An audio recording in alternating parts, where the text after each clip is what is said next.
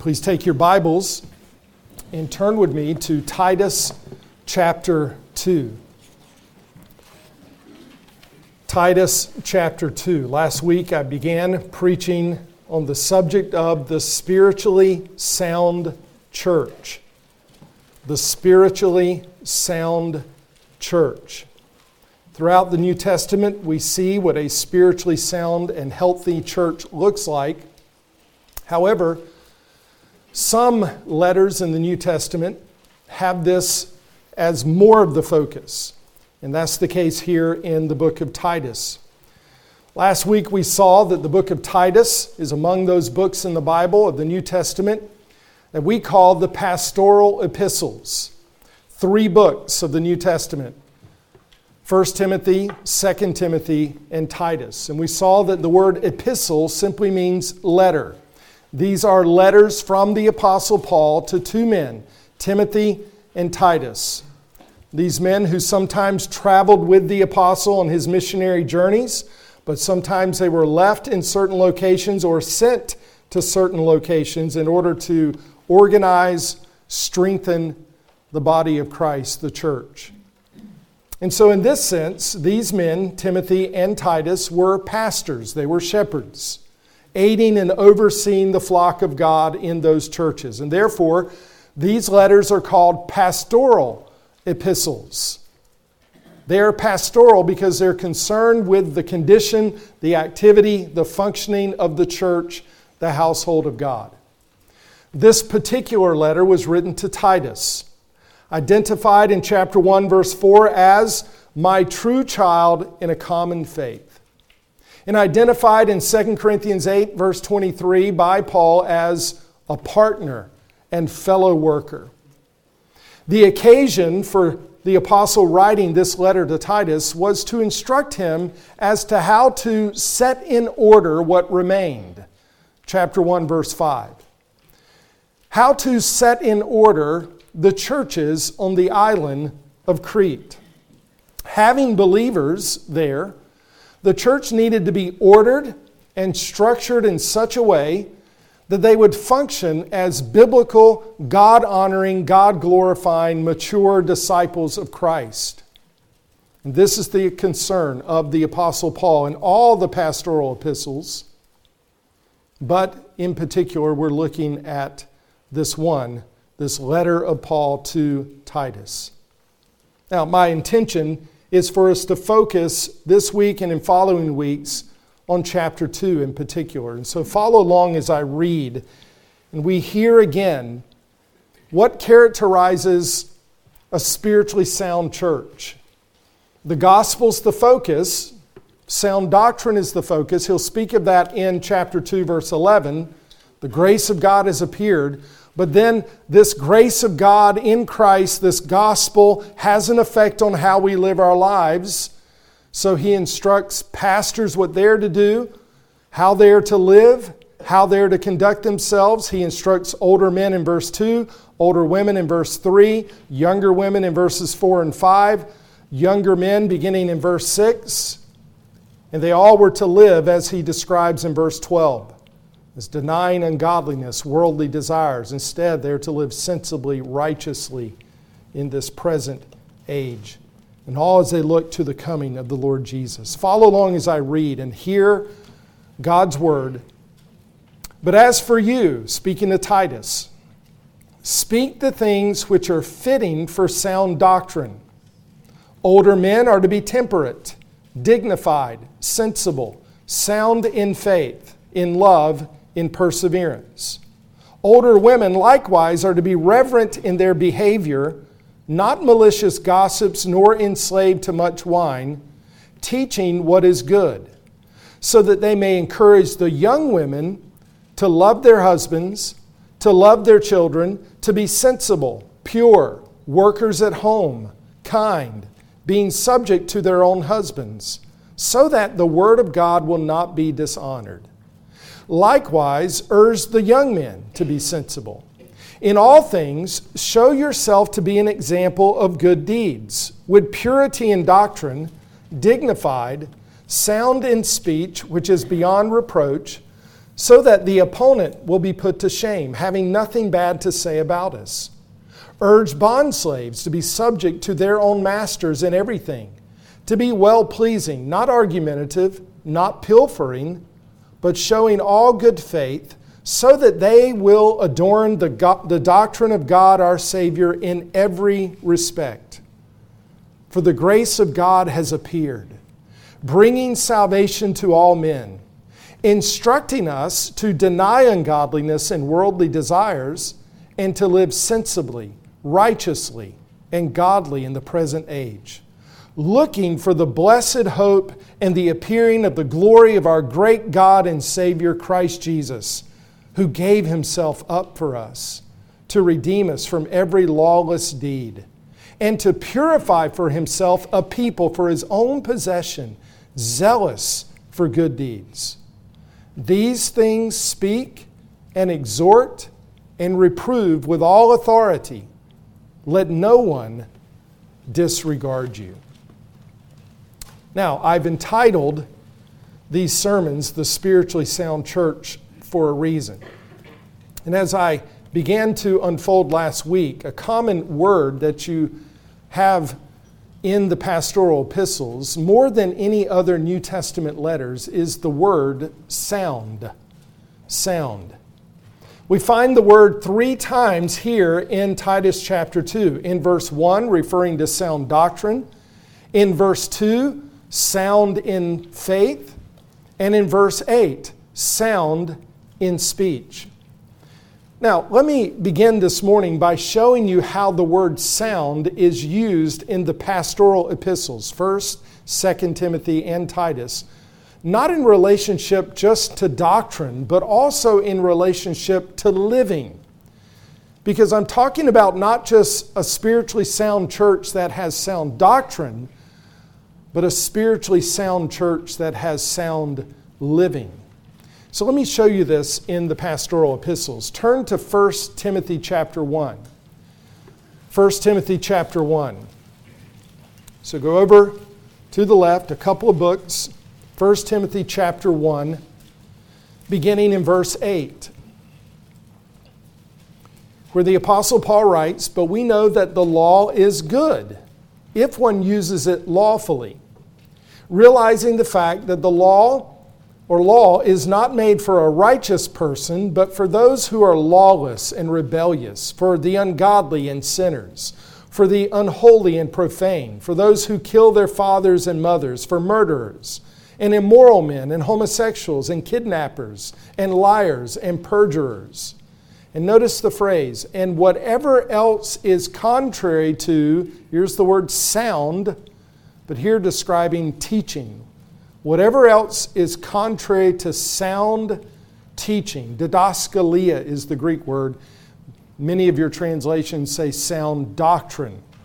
But here in the New American Standard, sound teaching. And that is at the heart, in verse 11, of the glorious gospel, the blessed God, with which I have been entrusted.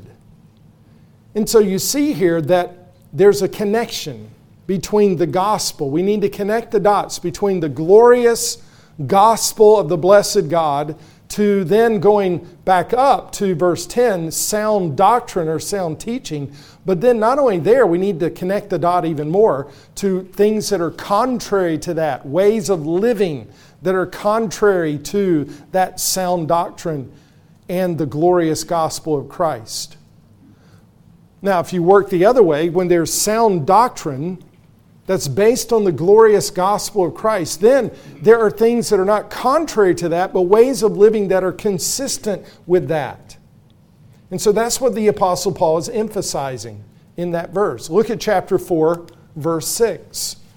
1 Timothy 4, verse 6.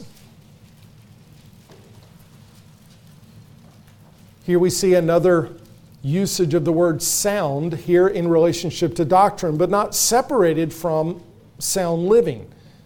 1 Timothy 4, 6. "In pointing out these things to the brethren, you, Timothy, will be a good servant of Christ Jesus."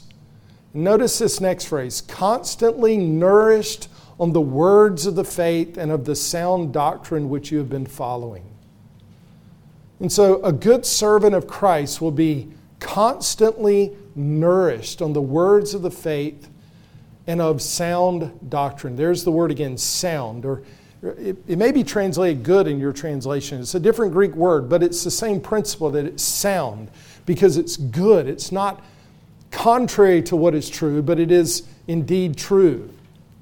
Now, this word nourished is a word that means, it really literally refers to the process of educating and training.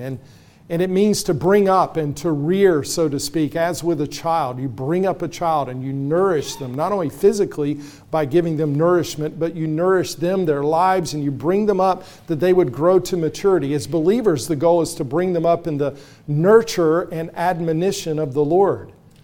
Not that they would just have the knowledge of the truth, but that they would come to faith in Christ, that their lives would be shaped by the gospel, having believed it, and then they would live in light of the truth. Well, just as we're to bring up our children with that goal in mind, Christians are to imbibe in, know, understand, and believe the words of the faith and sound doctrine in order that we would be nourished and brought up by it, that we would grow to spiritual maturity. And so again, you see how this doctrine, this sound doctrine, is connected to how we lived. Our lives should be nourished by it, and we should be trained and brought up by that sound doctrine. Look in chapter 6, verses 3 and 4. And here you see the word sound used again. 1 Timothy 6, verses 3 and 4. Here the apostle writes, if anyone advocates a different doctrine, heterodidaskalia. So didaskalia, the word for doctrine, but here hetero, that which is contrary to. Heterodoxy, not orthodoxy. That which is crooked, not straight. That which is untrue, not true. So if anyone advocates a heterodoxy, a different doctrine, and does not agree with, here's the word, sound words, those of our Lord Jesus Christ, and with the doctrine, notice this phrase, conforming to godliness. Then he says he is conceited and understands nothing.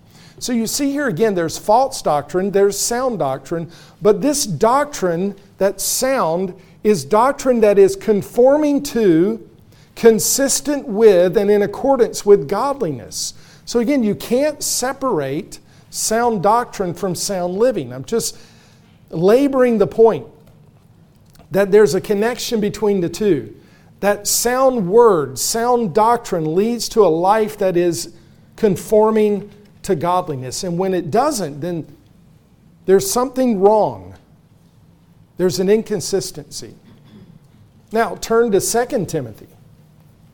2 Timothy chapter 1.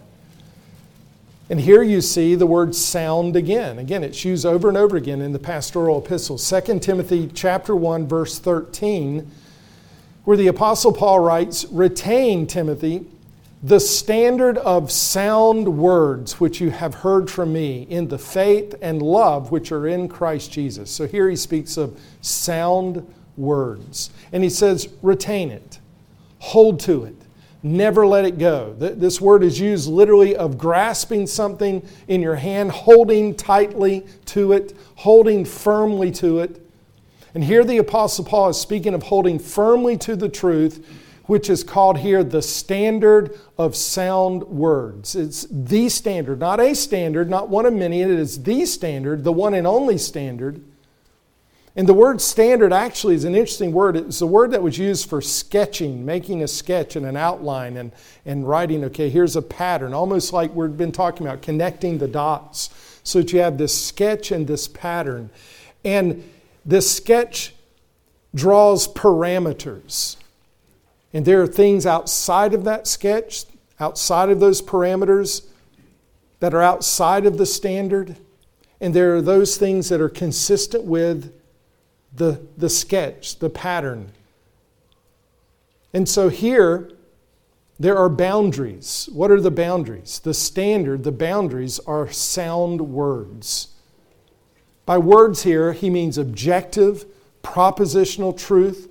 and more specifically, we know the written Word of God, that there are precise terms that communicate objective truth. It's not vague and ambiguous. There are things that are inside of sound words, sound doctrine. There are things that are outside of. Again, those things are heterodoxy.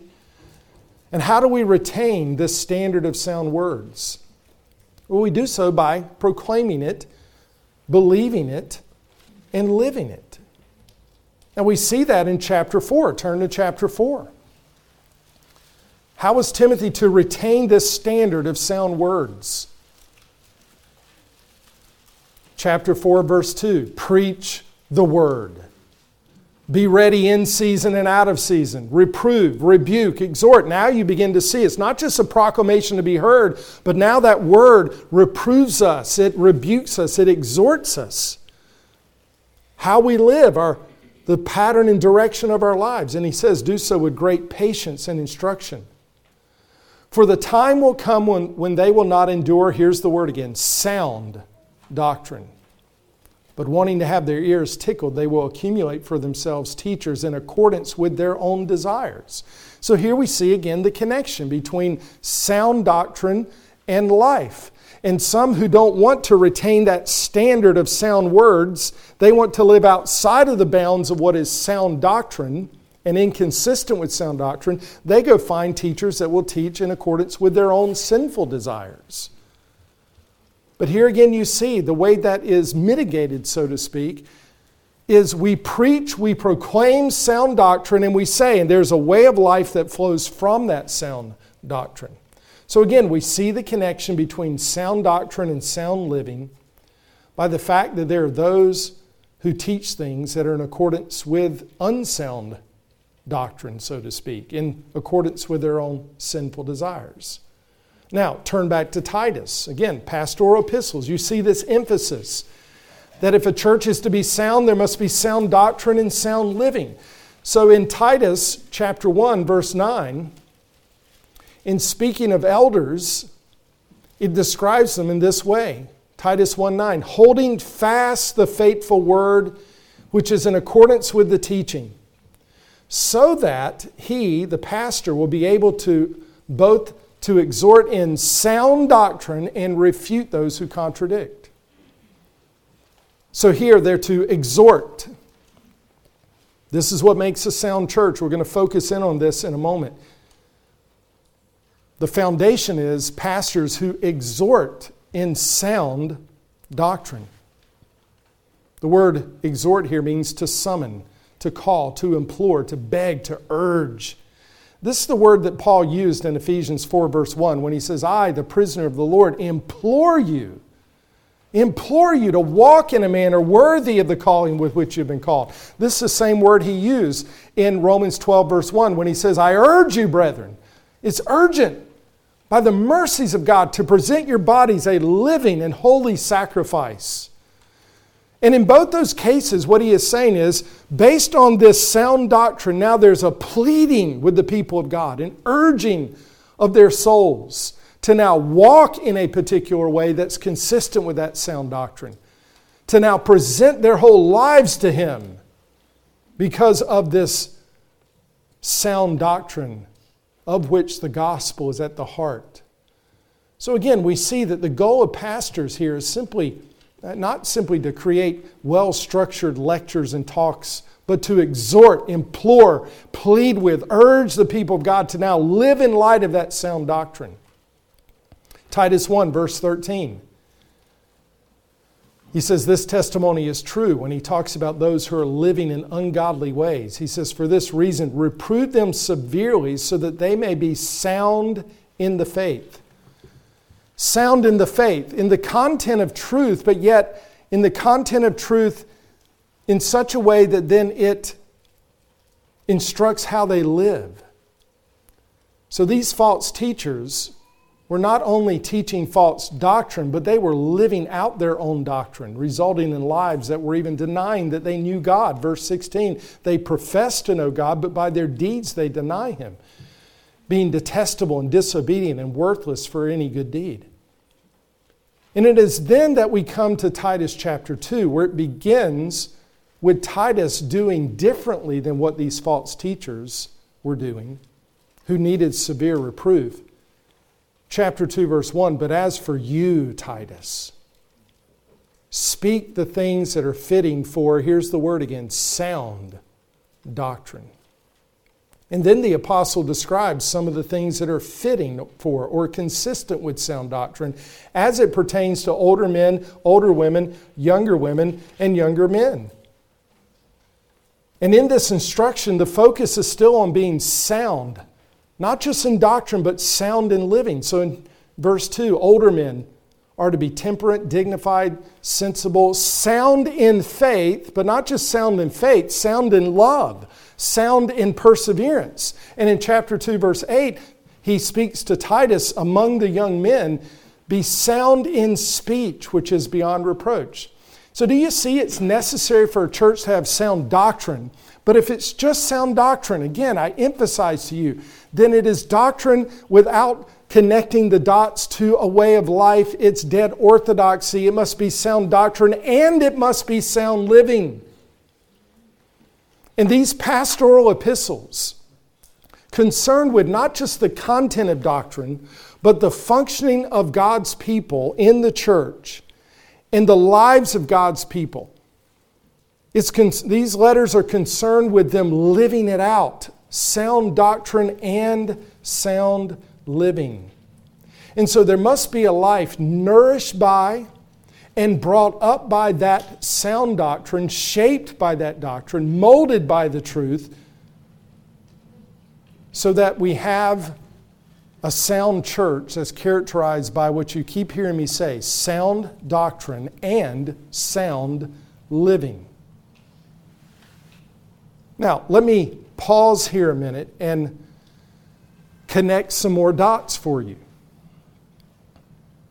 You may often hear the phrase, the sufficiency of Scripture. The sufficiency of Scripture. But do you know what that means? What I've been saying and showing you from the Bible, and in particular just from the pastoral epistles, is the foundation for understanding the sufficiency of Scripture. The written Word of God, the Scriptures, are sufficient. That is, they are enough. They are all that we need. That's what sufficient means. All that we need for what? All that we need for knowing the truth. God has given to us and deposited to us, so to speak, in the written Word of God, all we need to know regarding man, regarding himself, regarding our situation, regarding the world we live in, and how sinners can be reconciled. All we need to know about Christ. It is sufficient for knowing the truth, but listen, it's also sufficient for living the truth. It's all we need. The Scriptures, right here in this one book, God's revelation to us in written form. All we need for doctrine and practice. All we need for doctrine and for life. In other words, the Bible is sufficient for all the believer needs, all the church needs for sound doctrine and for sound living, and for holiness, and for sanctification in every single part of life. Knowing the truth, as revealed to us in sacred Scripture, we can now grow in holiness and live to the glory of God in any and every circumstance when that truth is now applied to one's life. The Scriptures are sufficient, not only for what we know to be true, for sound doctrine, but for sound living to the glory of God, for holiness and sanctification. And the Word of God, the written Word of God, is exhaustive for this. That is, it leaves nothing out that we need for doctrine, for life, for godliness. It leaves nothing out. God has left nothing out of His Word that the believer needs and the church needs for sound doctrine and for sound living. This is the sufficiency of Scripture. Now, when I use the word exhaustive, I don't mean that the Bible is exhaustive on every subject under the sun. For example, when your car breaks down, the Bible is not a manual for how to fix it. When I had an alternator that went bad on a particular vehicle that was relatively new to me, I did not go to the Bible to find out how to change an alternator on a GMC truck. I went to the internet to find that out, which is pretty exhaustive for that purpose. So when I say it's exhaustive, listen to what I'm saying. The Bible is exhaustive for everything we need for doctrine and practice, to live the Christian life, to grow in holiness and sanctification. So the Bible is not a manual on how to fix your car. But Scripture does reveal how you can grow in holiness and glorify God when your car breaks down. It is all you need for life and godliness. That is, for living the Christian life to the glory of God and growing in sanctification. And it gives you all that is necessary for those things. This is part of what we mean by the sufficiency of Scripture. So it's important to understand this, because it's important to understand that the Bible really talks about God has given to us in His revealed written Word all we need for doctrine and for life. Therefore, we hold to and believe the sufficiency of Scripture in the life of the believer and in the church of Jesus Christ. The problem is that sometimes we may wish that God had revealed to us in the Bible things that are not necessary for life and godliness. Practically, if we're not careful, we can think that we're wiser than God by implying that He has not given to us everything we need, all that is sufficient for us to know in order that we might live to His glory and be made holy. For example, I don't know why. I don't know the specific reasons in the wise, good, and sovereign decree of God that my first daughter died. But I didn't need to know, and I don't need to know. What I did need to know, what was necessary for me to know in order to honor God, glorify Him, and grow in my love for Him and grow in holiness, all that I needed to know in that situation was found here in the Scripture. It was sufficient. The Bible was completely and absolutely sufficient for that. I did not need to go to another source. I did not need to go to philosophy. I did not need to go to psychology. I did not need to go to any other source. Those things are insufficient and often detrimental for living to the glory of God. God's completed canon of Scripture was all that I needed, and it's all that I need. It's all you need. It's all the church needs. Why? Because it reveals the truth, sound doctrine, all the doctrine and truth that I need, that the church needs, for what? For sound living. That is, for living consistently with God's revealed will, for growing in holiness and for glorifying God. This, again, is the sufficiency of Scripture. It comes, see, this is where He says, show me in the Bible where the phrase is used. It's not used, but it's all over the Bible. Sound doctrine leads to sound living. If it's not sufficient for that, for all of life, then I don't have all the doctrine I need. God left something out of His written Word. But no, He's given us all that we need for life and godliness. Believers often seek sources outside the Bible to aid them in living to the glory of God and grow in holiness for a host of reasons, but not limited to just these. Sometimes they don't know sound doctrine. They go outside the Scriptures because they haven't gone to the source that is sufficient for all that they need. And therefore, they don't think it's there. And they haven't dug into it thoroughly. And so they immediately say, well, I need to go to something else. And what we need to do as believers and as the church is to know thoroughly sound doctrine in the sacred scriptures. Sometimes people go to outside sources other than the scripture, which is sufficient for life and godliness, because they don't believe what they read. Unbelief, it's there, they just don't believe it. Or they don't like it. They don't believe the sufficiency of Scripture because they haven't often connected the dots between sound doctrine and sound living. They haven't connected the dots between truth and life. But when you do, when you connect the dots, when you study God's Word, which it's exhaustive for all that we need for life and godliness, but it can't be exhausted. You can't say, I've come to know everything that's there.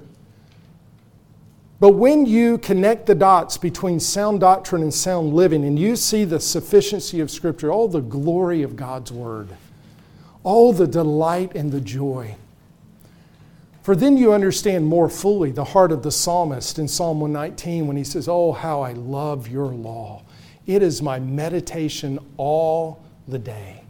Why would I want to meditate on anything else?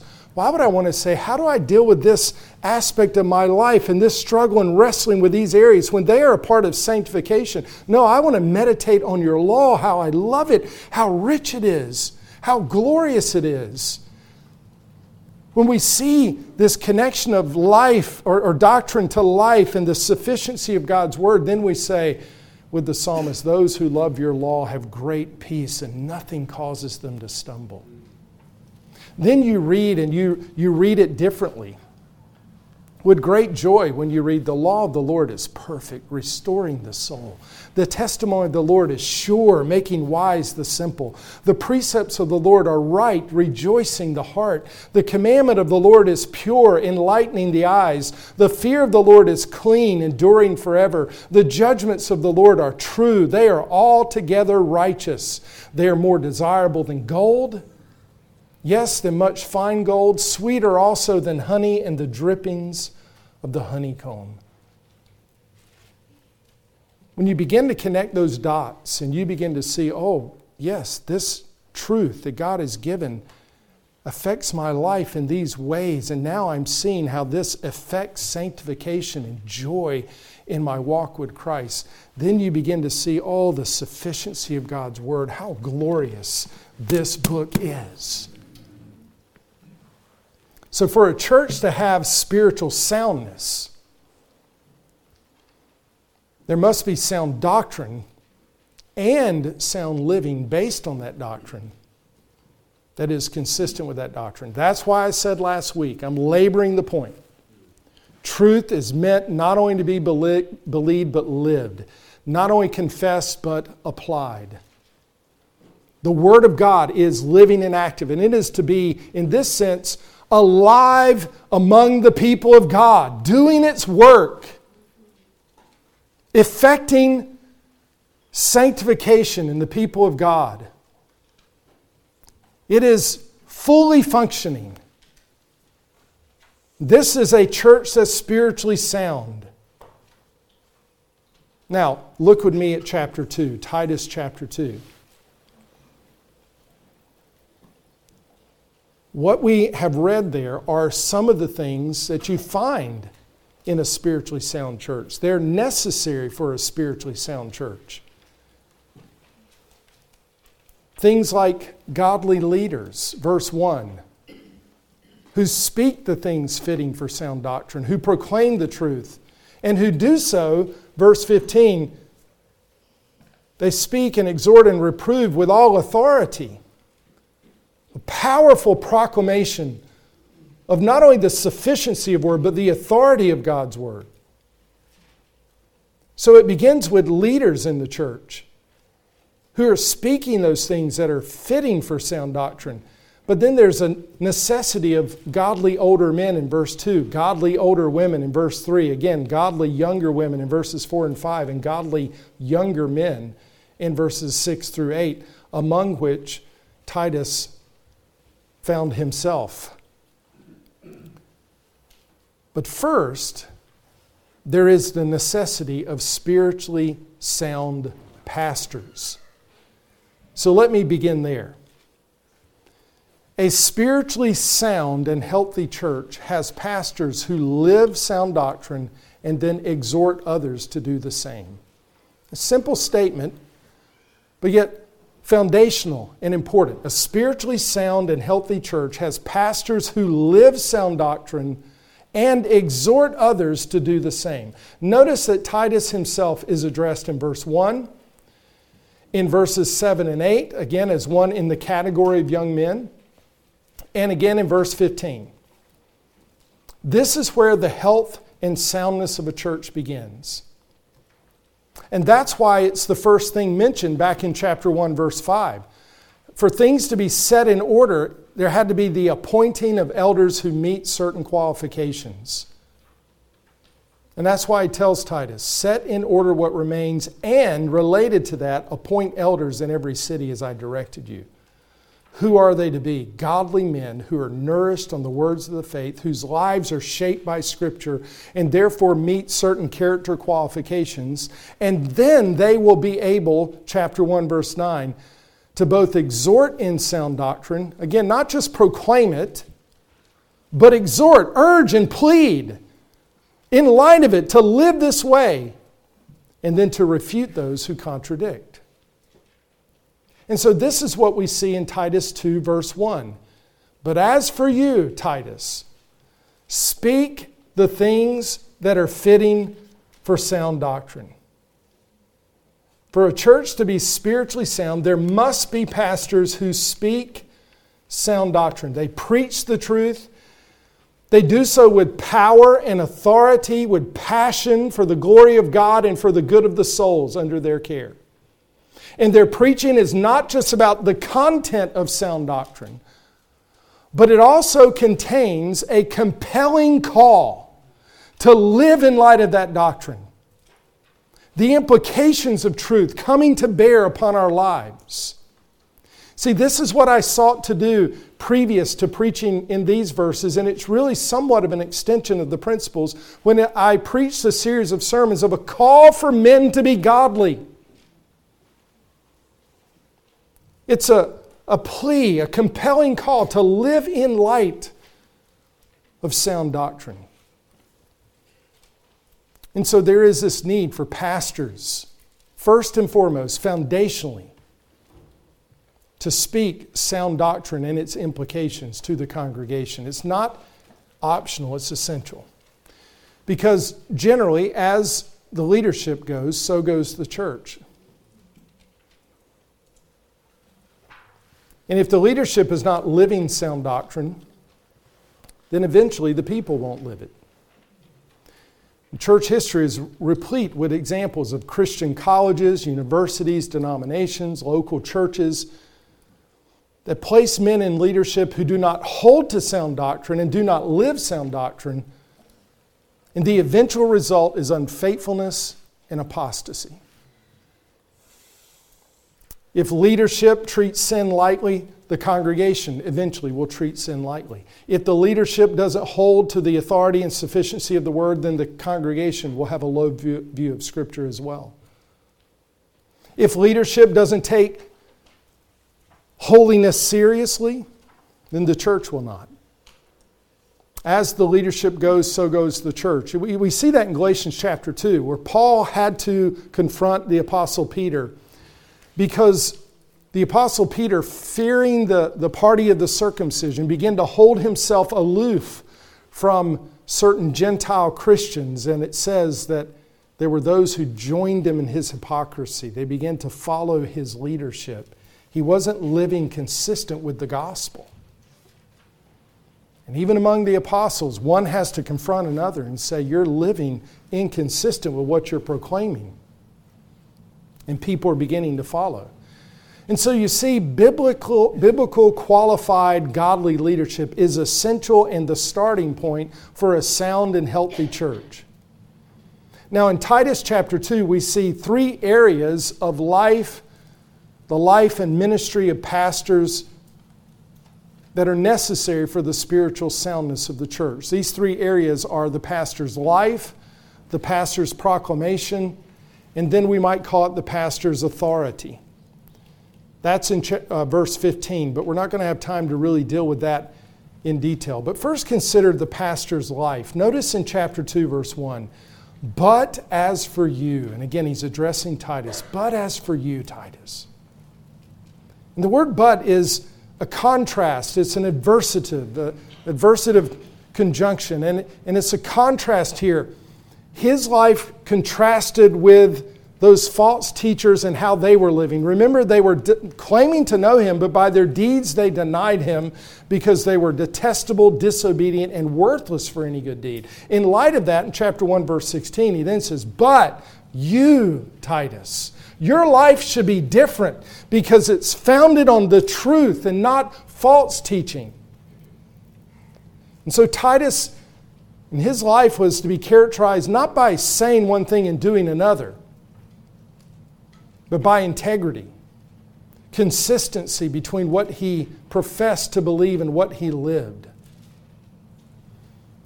And so Paul is in essence saying to him, don't be like those who have sound or unsound doctrine, false doctrine that leads to sinful ways of living, but you, and the emphasis is you, Titus, but you.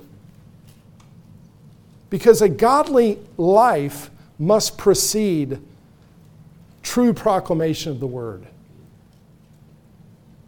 Some are satisfied with preachers who give attention to the proclamation without being men who are consumed with sanctification. And it shouldn't be that way. Again, that goes back to chapter 1, verses 5 to 9. The qualifications of an elder. He must be, in verse 6, a man who is above reproach, the husband of one wife, having children who believe, that is, faithful children, not accused of dissipation and rebellion. An overseer must be above reproach as God's steward, not self-willed, not quick-tempered, not addicted to wine, not pugnacious, not fond of sordid gain, but hospitable, loving what is good, sensible, just, devout, self-controlled. Then finally he gets to the ministry of the word in verse 9. But preceding his ministry of the word is a life that is based on sound doctrine, that's driven by sound doctrine, consumed with sanctification, because character is paramount. For a man to be a pastor, he must have godly character.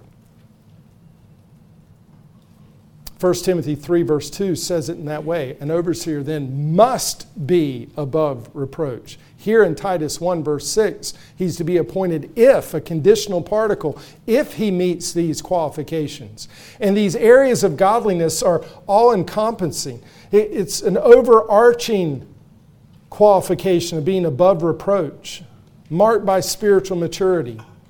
But in what areas specifically? In his home life, in his relationship to his wife. He's the husband of one wife. He's a one-woman man. He's faithful to his wife in the marriage covenant. He's faithful in bringing up his children, and the children under his care are faithful to him. They follow, whether believers or not. And there's some disagreement of how that should be translated. That's another sermon for another time. My interpretation is it's faithful children, children in your household, under your care, that they follow you faithfully. They're restrained by your leadership. So even if they're not believers at that time, they are not accused of dissipation and rebellion. So his home life honors God. His life is self-controlled and orderly. He's not self-willed.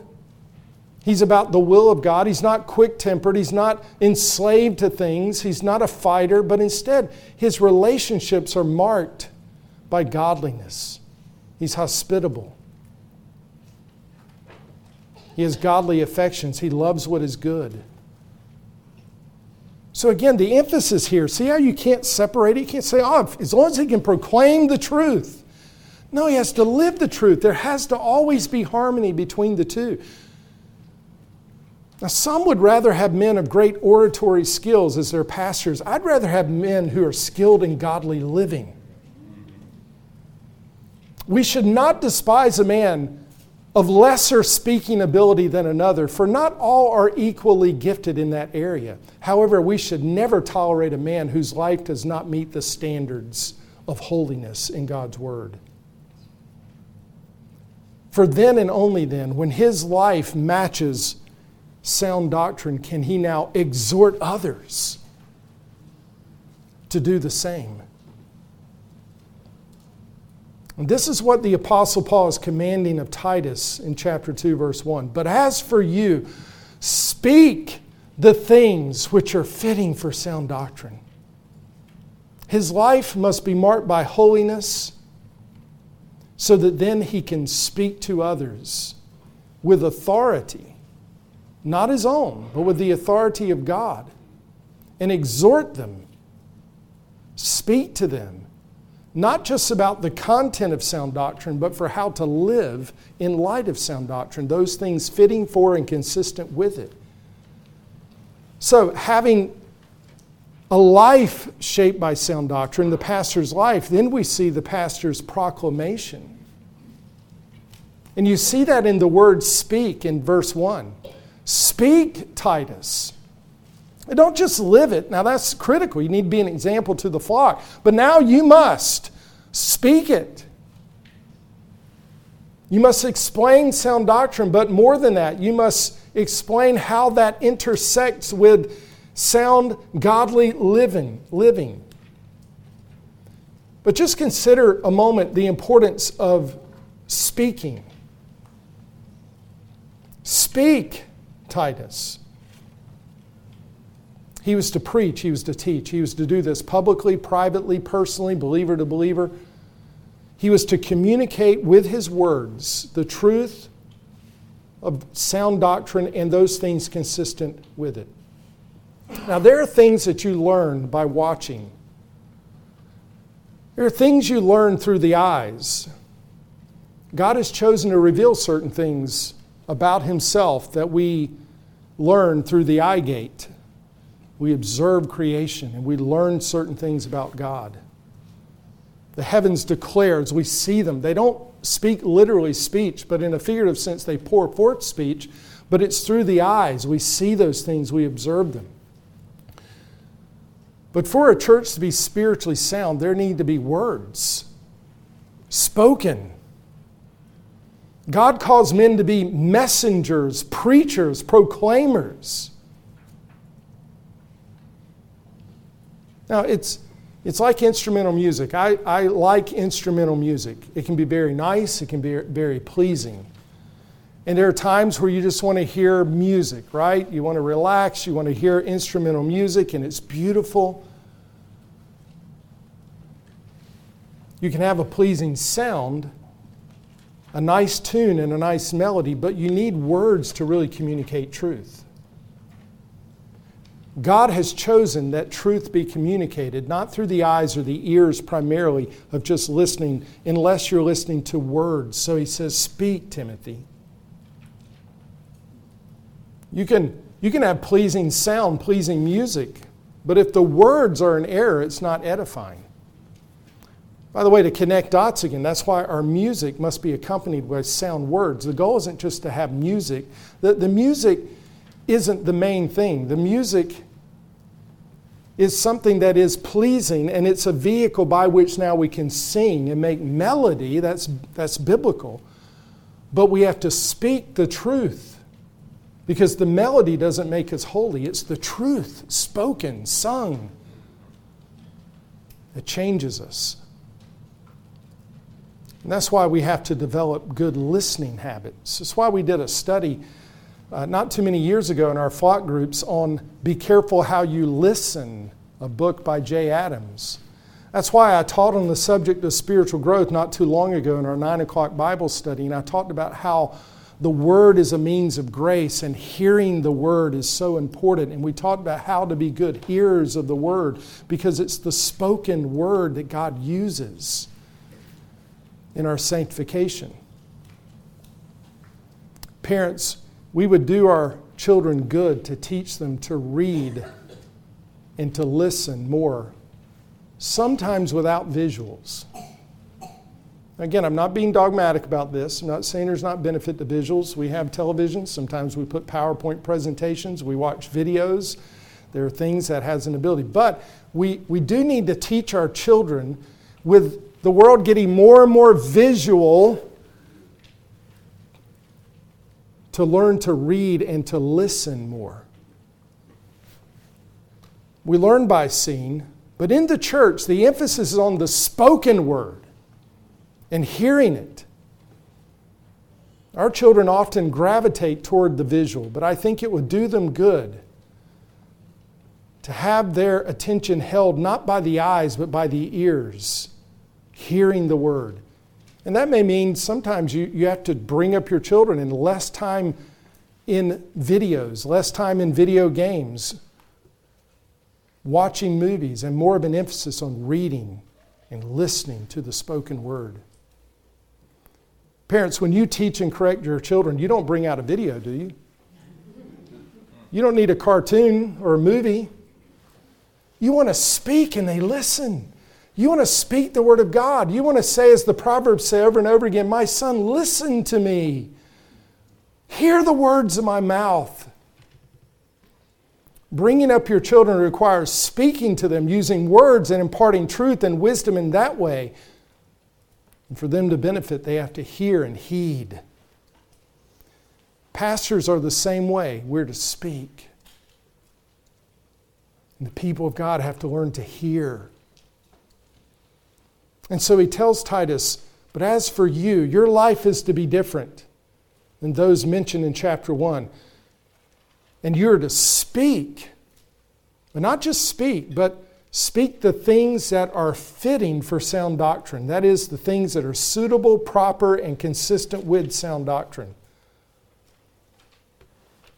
This word fitting is used in 1 Timothy chapter 2, in verse 10. Here's the context in 1 Timothy 2, verse 9. Listen, there's a point that's very important here. Likewise, I want women to adorn themselves with proper clothing, modestly and discreetly, not with braided hair or gold or pearls or costly garments, but rather, here's how he wants women to be adorned.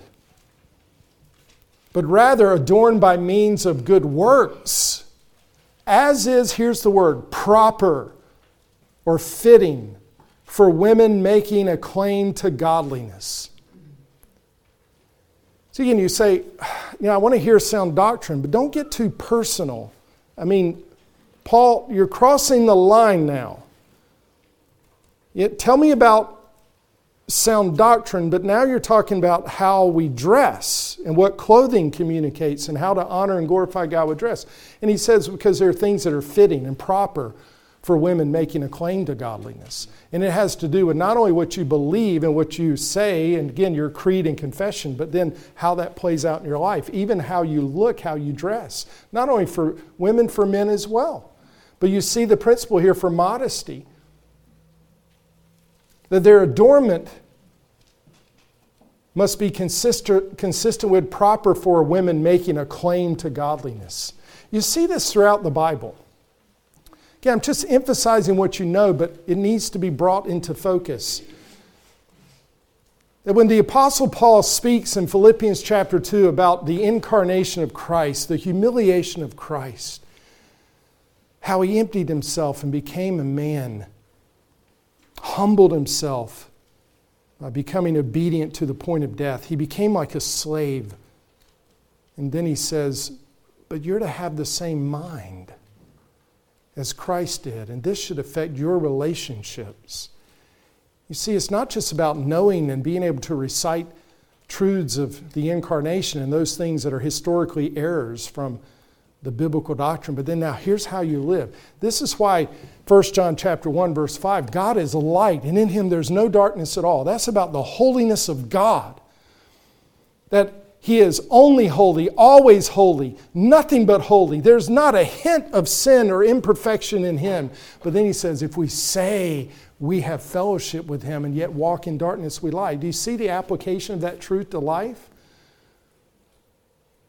In 1 Peter chapter 1, you shall be holy, for I am holy, Peter says.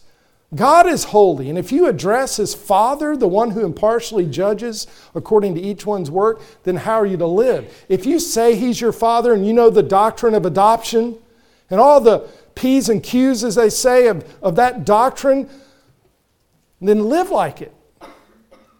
Conduct yourself in fear during your time of stay on the earth.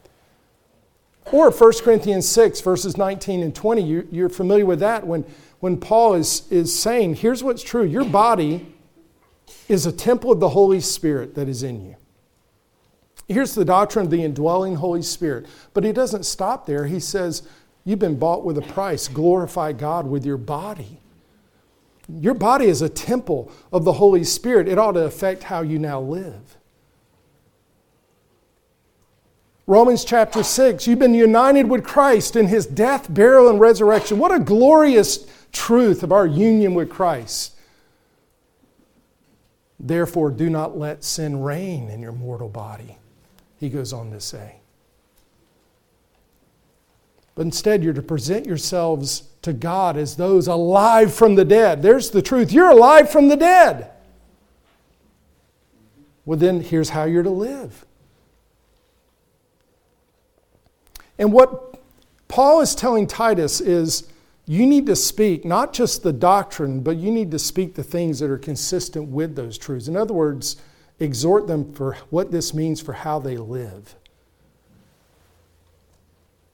Pastors are called to preach holiness, to apply the Scriptures to life, to speak the things that are fitting for sound doctrine. And unfortunately, this is where sometimes sheep begin to object.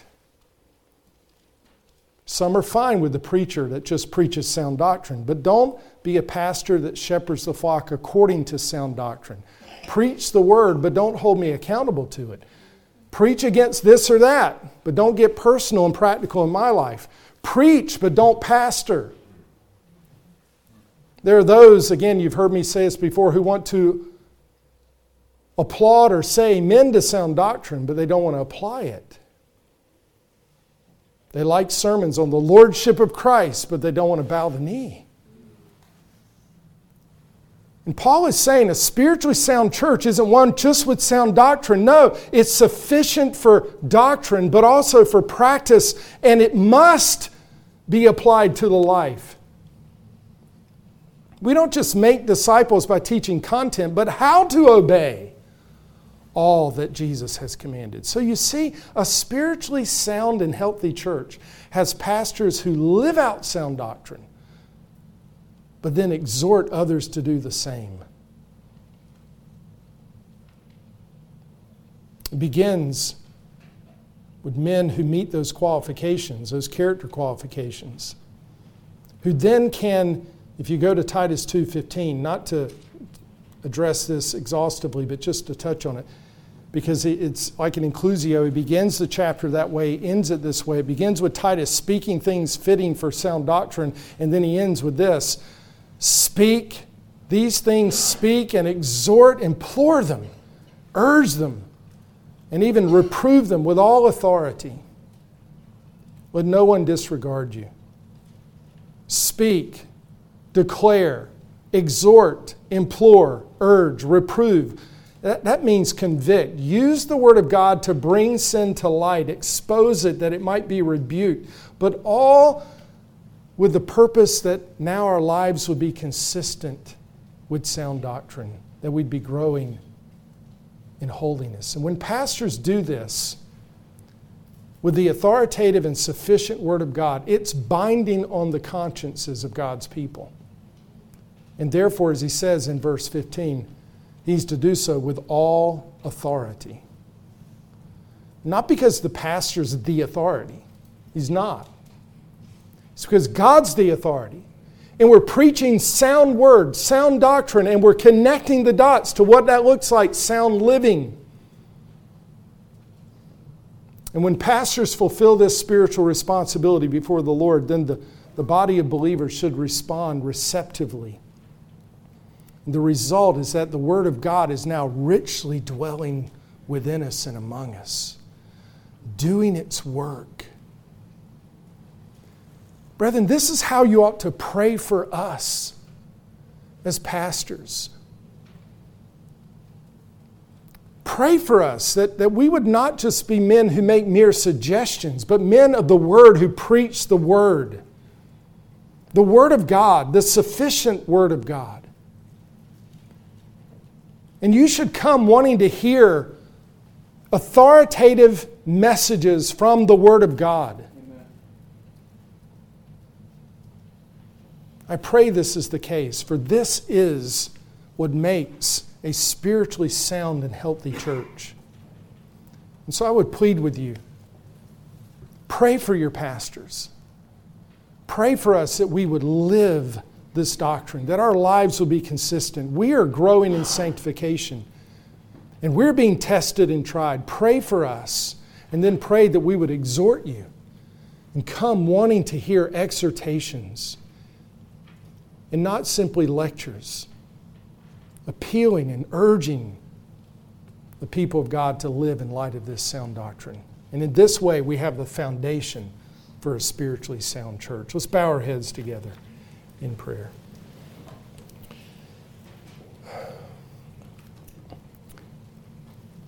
Father, I thank you for this church. I thank you for the things that characterize this church that are sound,